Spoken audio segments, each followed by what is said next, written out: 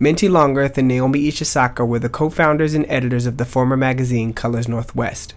We discussed their careers in journalism, toxic masculinity and entrepreneurship, and lessons learned. Enjoy.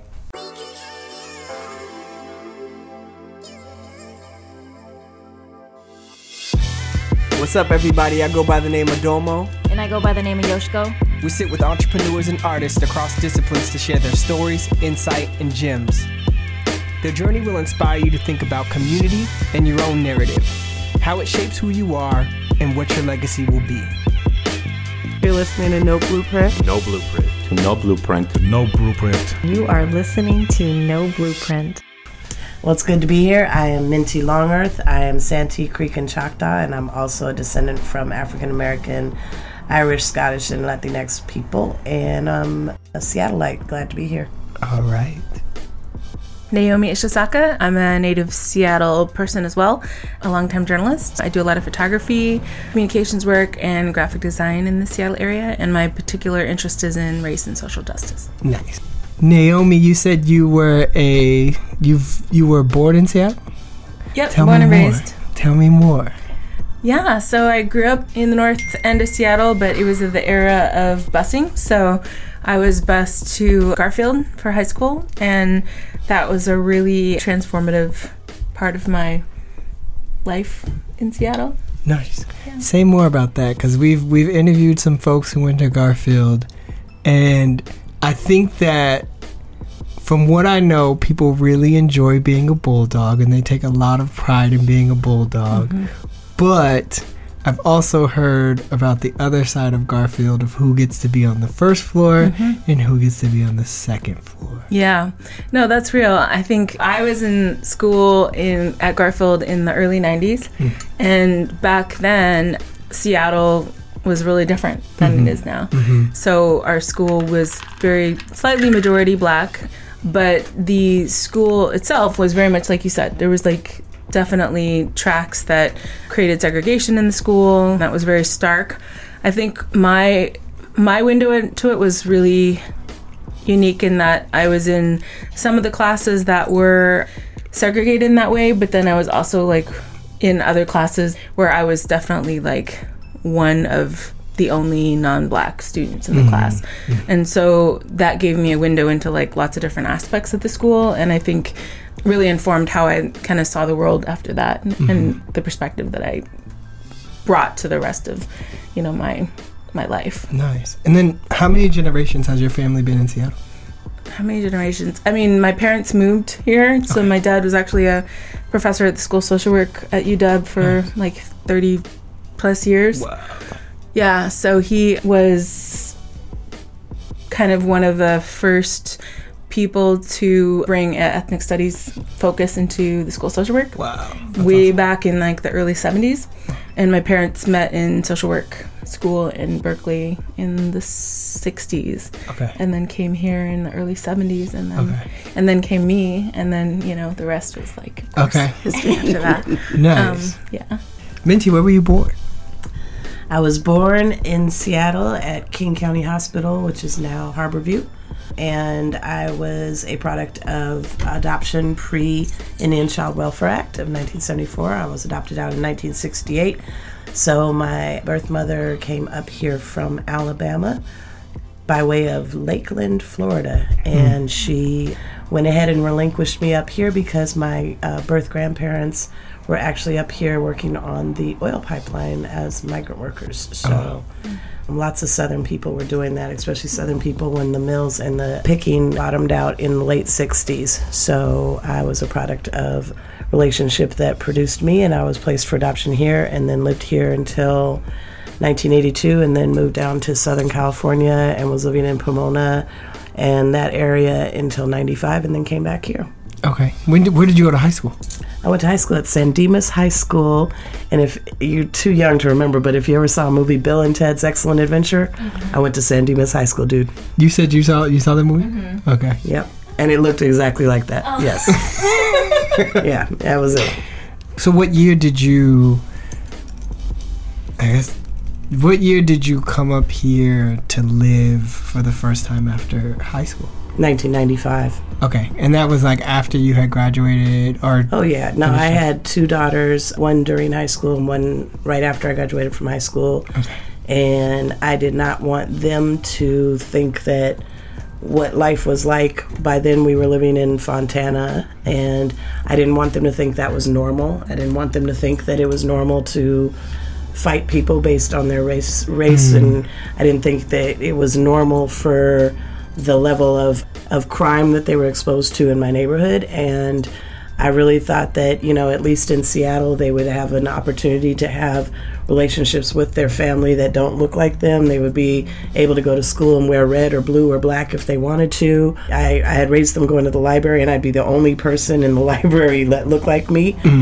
And I wanted them to see like the mountains and, the water and opera and ballet and, art. And they were smart kids, so saved up and, came up here. And then, Naomi, what did you do after high school? So when I was in high school, I had a teacher who encouraged me to, he saw I was really interested in writing, and he saw that I was really quiet, but when I wrote, I had a lot of thoughts that he didn't really see me express in class, because I was pretty introverted and pretty shy. So he encouraged me to be part of the journalism program at Garfield. And so I started doing that, and then got involved in a program that was run by the Seattle Times at the time to get students of color involved in journalism in newspapers, called the Urban Newspaper Workshop. And I did that, and it really kind of helped me see a path in journalism that I didn't previously really see, because I didn't really know anyone who had done that kind of work, but it introduced me to a lot of different mentors and people, as well as provided a kind of a boot camp training on basic journalism skills and techniques. I went to Evergreen, and they didn't really have a journalism program per se, but I kind of created my own sort of journalism program there, coupled with ethnic studies, and became involved in the newspaper at Evergreen, and was very conscious of the fact that they didn't have a J school, any kind of thing like that.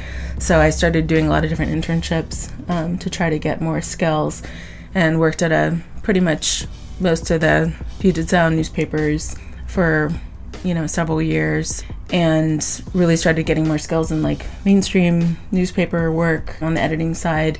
And then really just fell in love with journalism and news and reporting and all the things that were associated with it. Nice. Tell me the backstory of how it got started and how you both got involved with Colors Northwest. Go, Minty, go. Yeah. Well, this would be my memory of how I got started. So, Naomi, myself, and another founder, we were all working at the Seattle Times. Naomi and I met at the Seattle Times in our new employee orientation.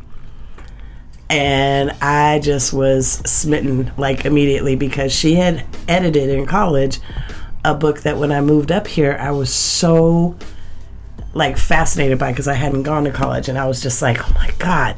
And so when she was talking about all these books at her orientation, she mentioned these books, I was I got to know her. And we connected, and then as the months progressed, the other partner who was in management, and we were not in management, we were union, there was the beginnings of a strike. And Naomi at 24, were you 24? Wow. At 24, Naomi was deuces, I'm about to do this on behalf of, the labor union. It was fascinating because I was in marketing, so I got to watch it from being a spider on the wall without being in the middle. I wasn't management, and so it's so interesting to watch this war battle on. And the partner that was still in management started saying, there's not a place for what we want to do. We don't want to compete with them, but we definitely want to start telling stories that are relevant. And so we started talking through, because he was my partner in life, and so we started talking through what that would look like. And he wanted one thing and I wanted one thing, and we kind of landed in the middle.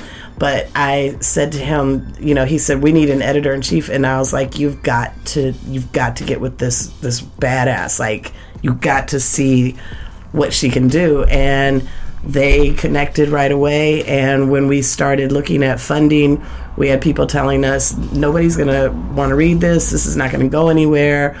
And we had Assunta Ing say, oh, this is going to go everywhere, and I will put ads about your magazine in my newspaper, which is unheard of for a publication to advertise another publication. From that endorsement alone, we ended up having Macy's agreed to be the bond. Were they still the bond back then? The bond washing. Yeah, they decided to be the first inside ad full page. Wow. And that, of course, then meant people started like going, okay, we'll advertise with you. You take it over from there. Back in 2000, there was a pretty serious labor dispute within the Seattle Times. I was on the executive board of the union for the Newspaper Guild, strong labor supporter, advocate, and activist, and there was a move to try to get more benefits and salary for a certain segment of the Seattle Times staff. And so that led to a strike, which was a pretty brutal period, which led to basically, as we were coming back, because I was just very new to the newspaper, as that led to coming back to the newspaper after the strike ended, they basically told me that I either had to quit Colors Northwest, which I was doing while I was waiting to come back to work and wasn't getting paid for it. It was just something I was doing while I was waiting to come back, or I had to quit the Seattle Times. Those were the two choices that I was given.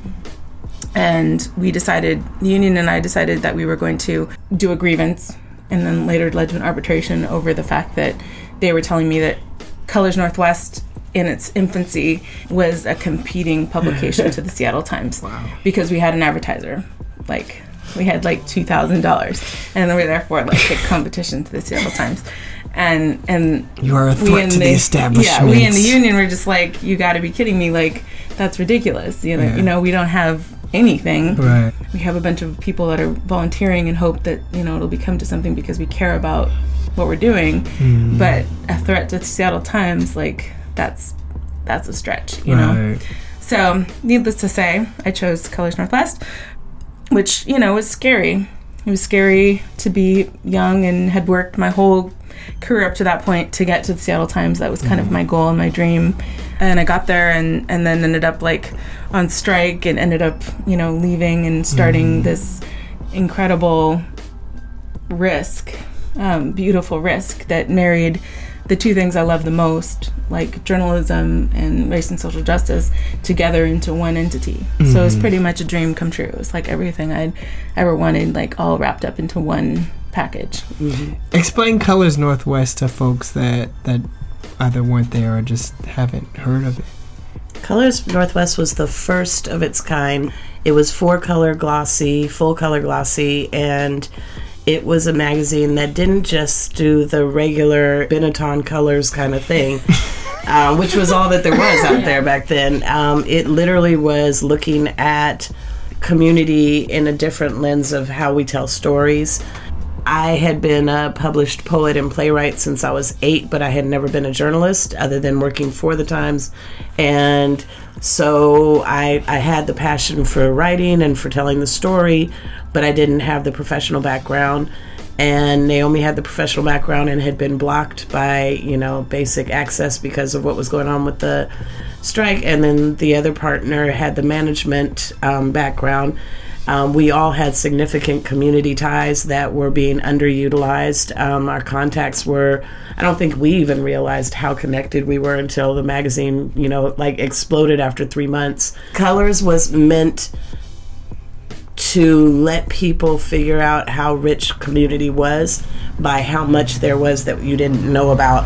Even having our food section, which just became legendary, and being able to spotlight companies and organizations and efforts that nobody was talking about back then. Naomi certainly brought a level of discipline in terms of the quality of production, because we would look at other publications and you would see, a real good attempt at writing, an honest attempt at editing, a good attempt at, lighting and photography. We held our standards to a much higher level. We wanted people to collect our magazine issues, and they did. We wanted you to walk down the street and wait for the day that we were releasing the next issue, and they did. And we did it with bare bones. We had nothing. Our first cover had my cousin Leilani with her basketball, and I did her makeup, and Naomi found somebody to shoot her, and we did it at El Centro de la Raza, and and that cover to this day is like this cover that people have framed on their walls. Wow. We were the first to talk about two spirits in any publication anywhere. We became this kind of groundbreaking thing. When 9/11 hit, our publication was what people looked to for the real human stories that were going on. Yeah, and I would say like one of the things that I'm really proud of about the magazine was that before people started talking about intersectionality, it was intersectional. So coming at it from a lens that was very deeply rooted in communities of color, we were very clear that we weren't there to just do the feel good, like everyone, pat each other on the back about how diverse we were, quote unquote. It was around, some of the stuff that I was most proud of was things like the Two-Spirit cover that we did, or the stories about homophobia, or the stories that really force people to look at the ways in which we as communities of color were not necessarily living up to the idea of a beloved community that we like to talk about when Martin Luther King Day rolled around, right? Yeah.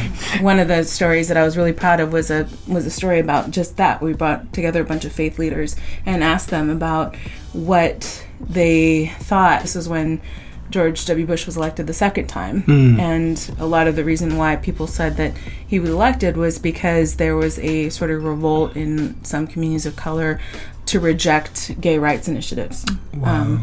And so we brought these faith leaders together to ask them, like, what do you think is the role of faith communities? What do you think would be what the path that a leader like MLK would bring to this conversation? And they were brutally honest, and they were very, very challenging. And even though they were faith leaders, they were very, very tough on our own communities and just being like, who do we want to be?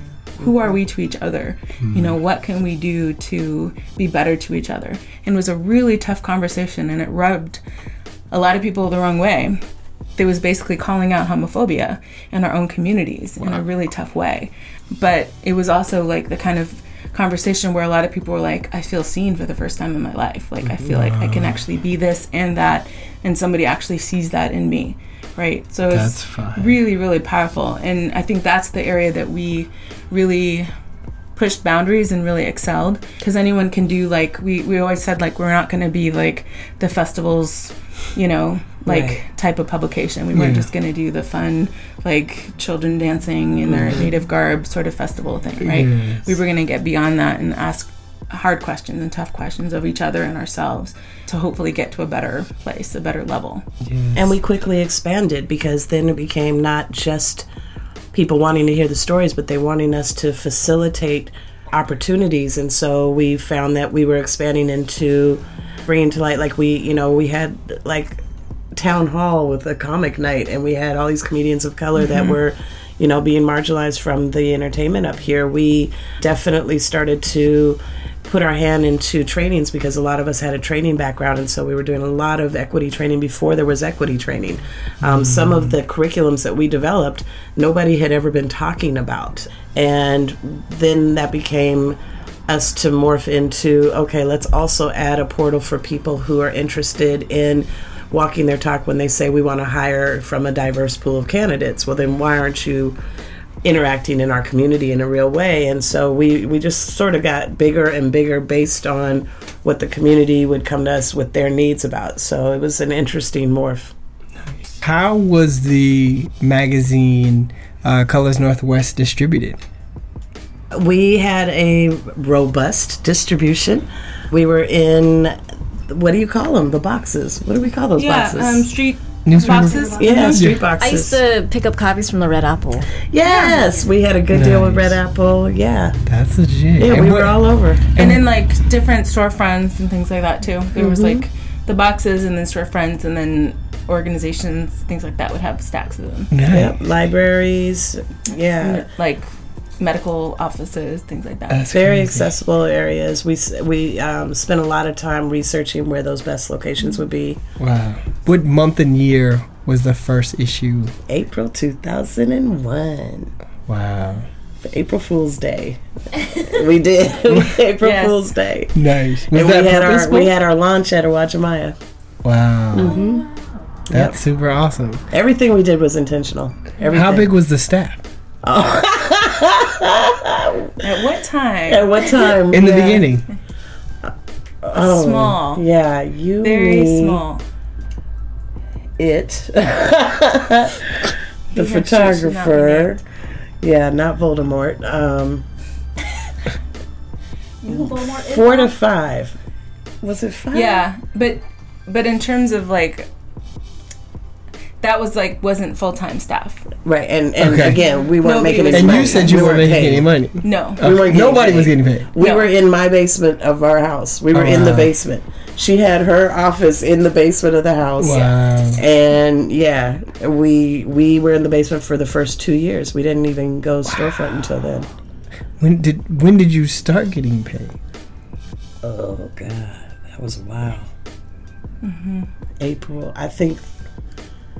Because just the printing costs alone, Yeah. like, can you imagine like Yeah. trying to be a by and for a Cohesive Color Right. print publication monthly? Yeah. Just the print costs alone were huge, right? Well, So absolutely. It's All been of- a long time, but I think the first 2 paychecks were you and the GM, and they were like a fraction of. They were like a.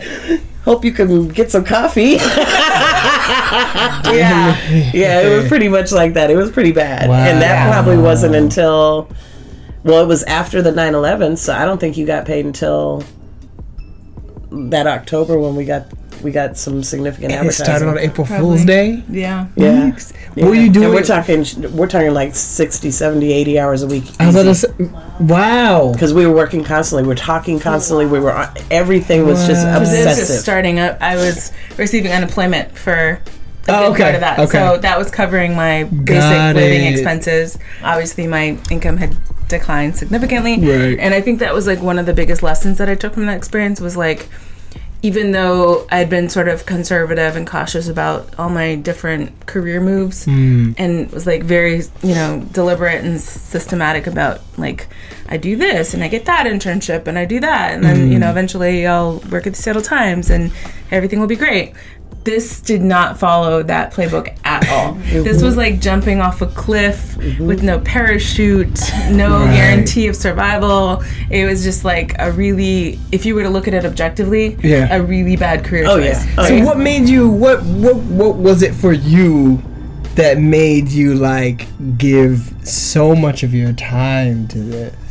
Well, I mean, as I said, it was like a dream come true. It was like marrying the two things that I love the most, right? Right. Like So when your I was passion. in college, I was like, ethnic studies major and a journalism major, right? Right. So you like take the two things I'm most passionate about, and it wasn't even possible Right. in the world that I understood. Right. Like I knew that when you go into newspapers, you have to make a lot of sacrifices in terms of like the things that you care about versus the things that you're working on, Right. and that's just the way life is. And I had accepted that, right? Um. And then here's this thing that's like actually, I was describing it to someone actually last night, and I was like, when I was working in newspapers, it was like always pushing against the tide. It was like the things that I valued and cared about, constantly pushing against the tide, trying to get a Absolutely. little bit further, a little bit further, a little bit further. Okay. And then at Colors and Flats, it was like the tide was actually moving in my direction for the Yeah. first time. Yeah. It was like going my way. Yeah. And people that actually understood where I was makes coming sense. from and had a shared sense of values and shared sense of beliefs Yeah. around what we need to do as a community to move forward. And so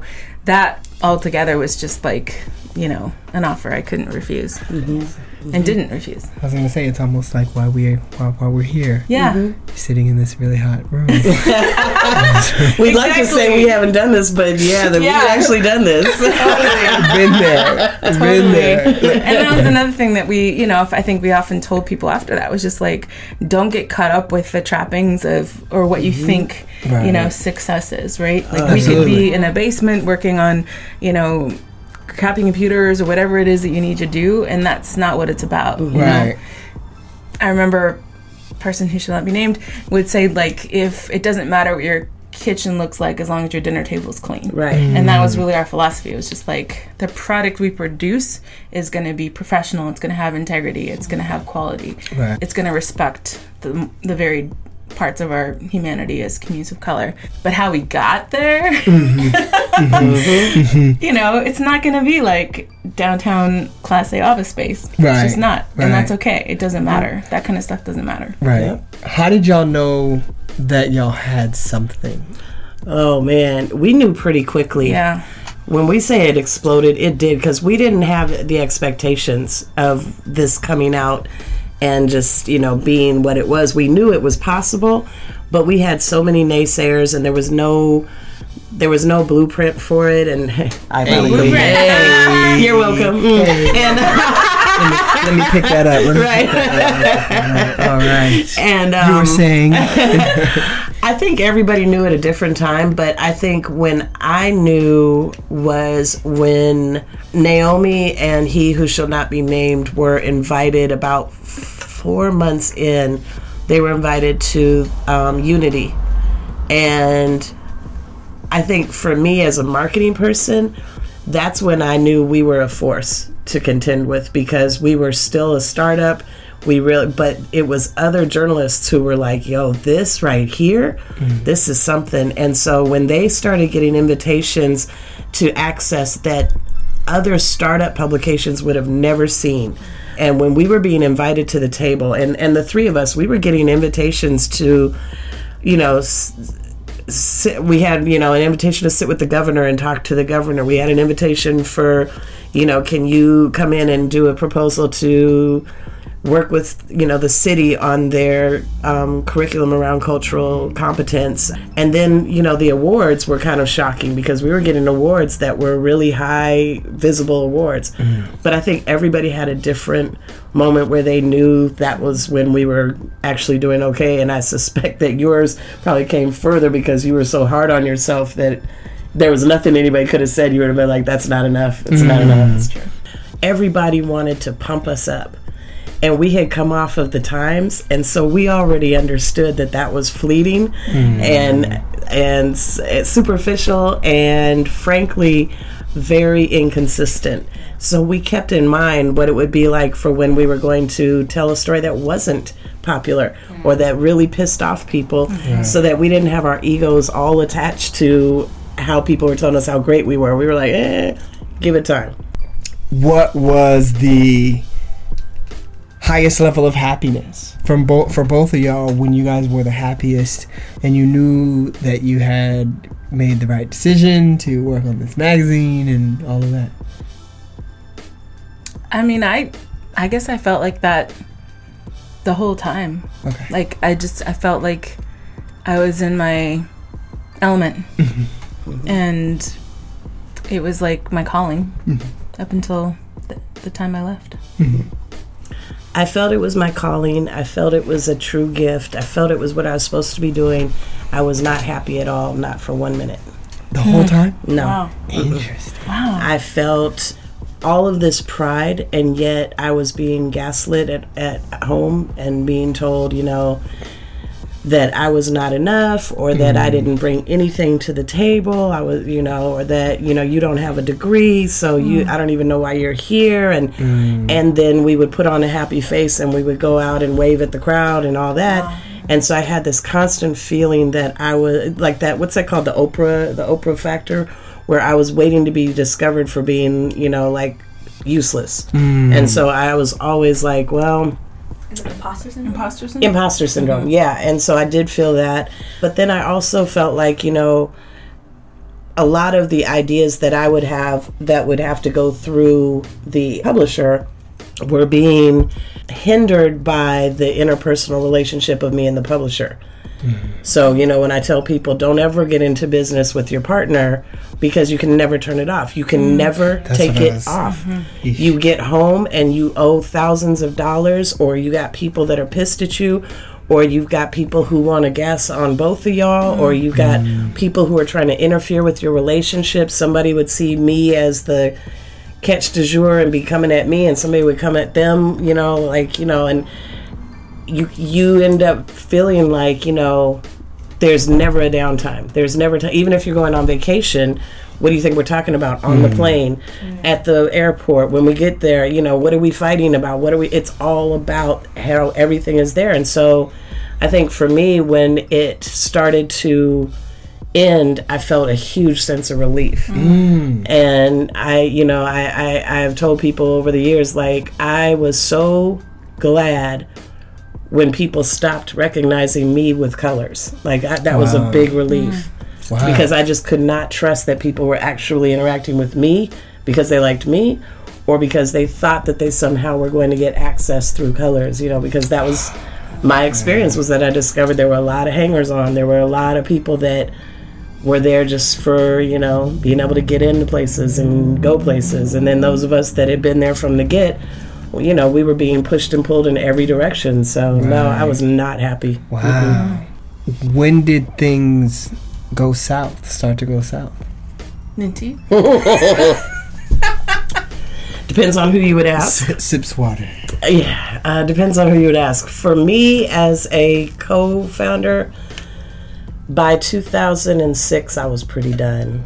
I was done. I was uncovering some things that were troubling to me that I didn't know were linked to the business, and they were just personal stuff. And then 2007 got pretty bad when external people started to really want to get involved. And then by 2008, Naomi was trying everything to figure out how to survive the 2008 economic crisis, and had pretty much no support whatsoever. There was a lot of denial from myself and the board, a lot of denial. A lot of, this is just going to turn itself around any moment.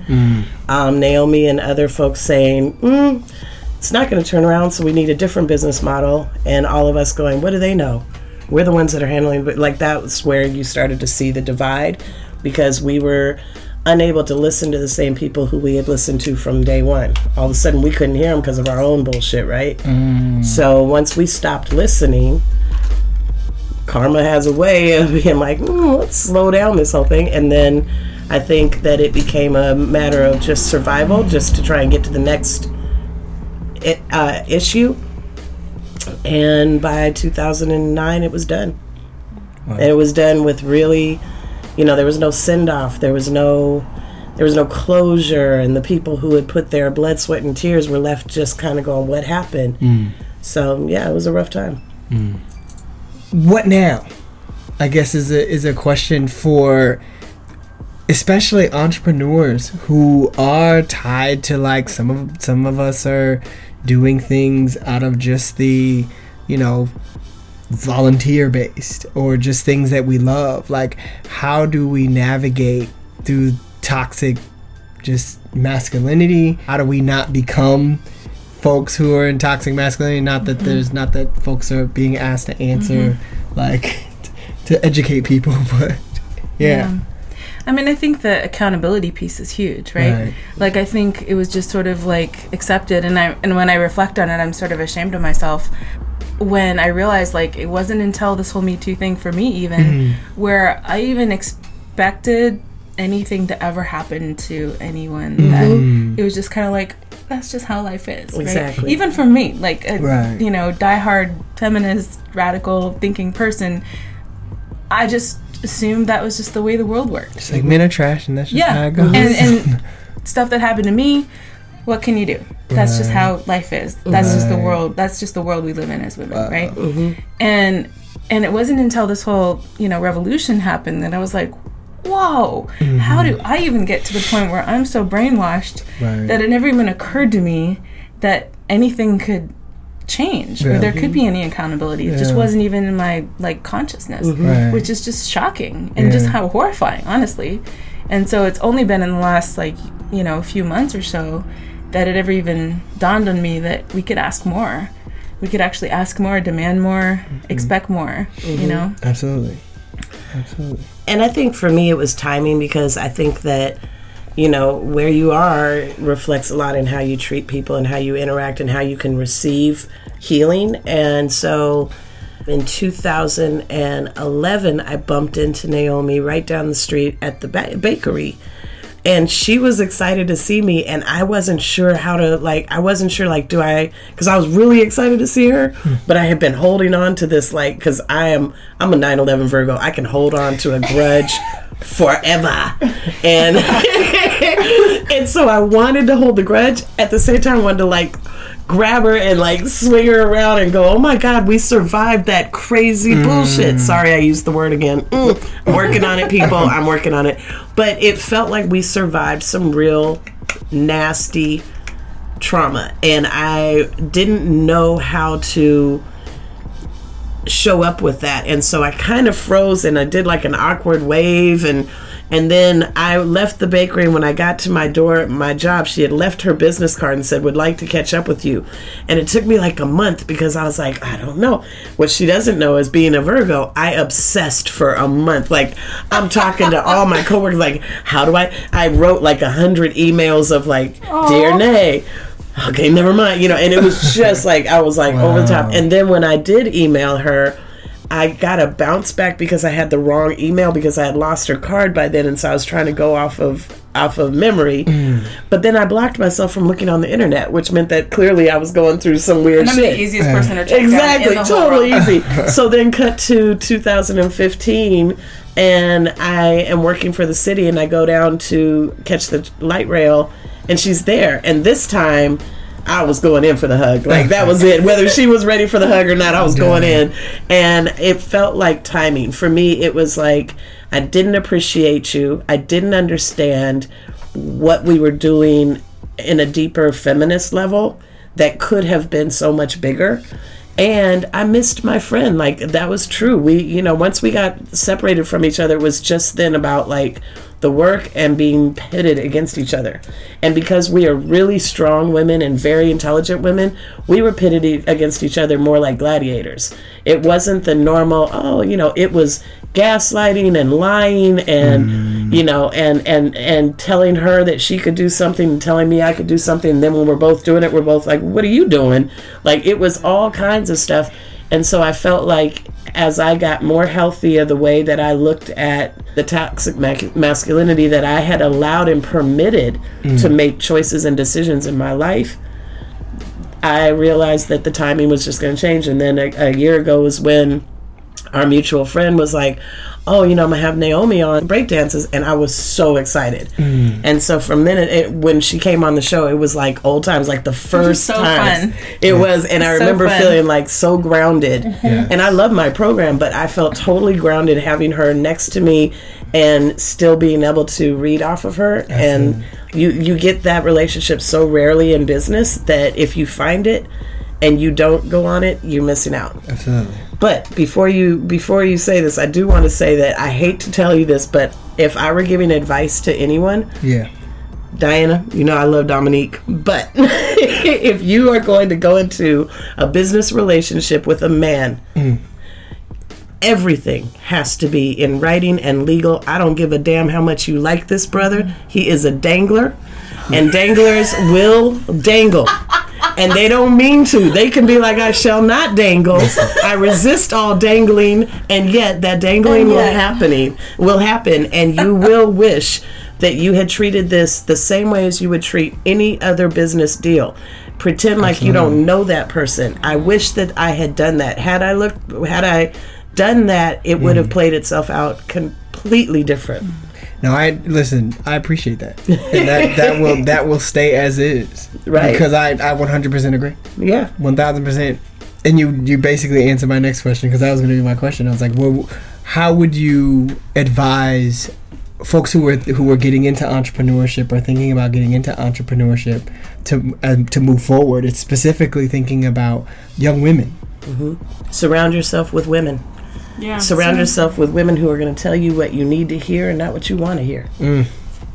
Yeah, and I think and I'm a journalist at heart, so I'm always thinking about in relation to journalism, but I think that, particularly in the case of journalism, we have to have an inside and outside strategy, right? There are cultural forces at work that are making the landscape near impossible for folks to do like what we did at Colors Northwest. So it was hard when we did it. It's even harder now. So how do you change the cultural landscape? And that's going to involve having lots of conversations outside of, you know, whatever sector you're in, to get people to think about this differently. Absolutely. And that's going to be a cultural shift, and that's going to be a long time process. But I think that we need to have it, and we need to be talking to people in other cities and finding out how they did it and how they have funding mechanisms, because it's really the funding at the end of the day. Like, honestly, if we had all the money we needed, we'd still be here. We would be still here. And we wouldn't be... Voldemort wouldn't, but we would. Right, we would be here. And we would be doing great work, and we'd be contributing to the landscape of the city. We'd be changing people's hearts and minds and doing the things that we're passionate and care about. Because we don't have access to those resources, we're not able to do that, and that is a damn shame. Right. What projects are y'all working on now, and how can people keep in touch? Yeah. So I'm working on a bunch of different things, both in terms of writing and photography for different clients, both in the city and other entities and other publications that will be coming out soon. But my website is naomiishisaka.com, very creative.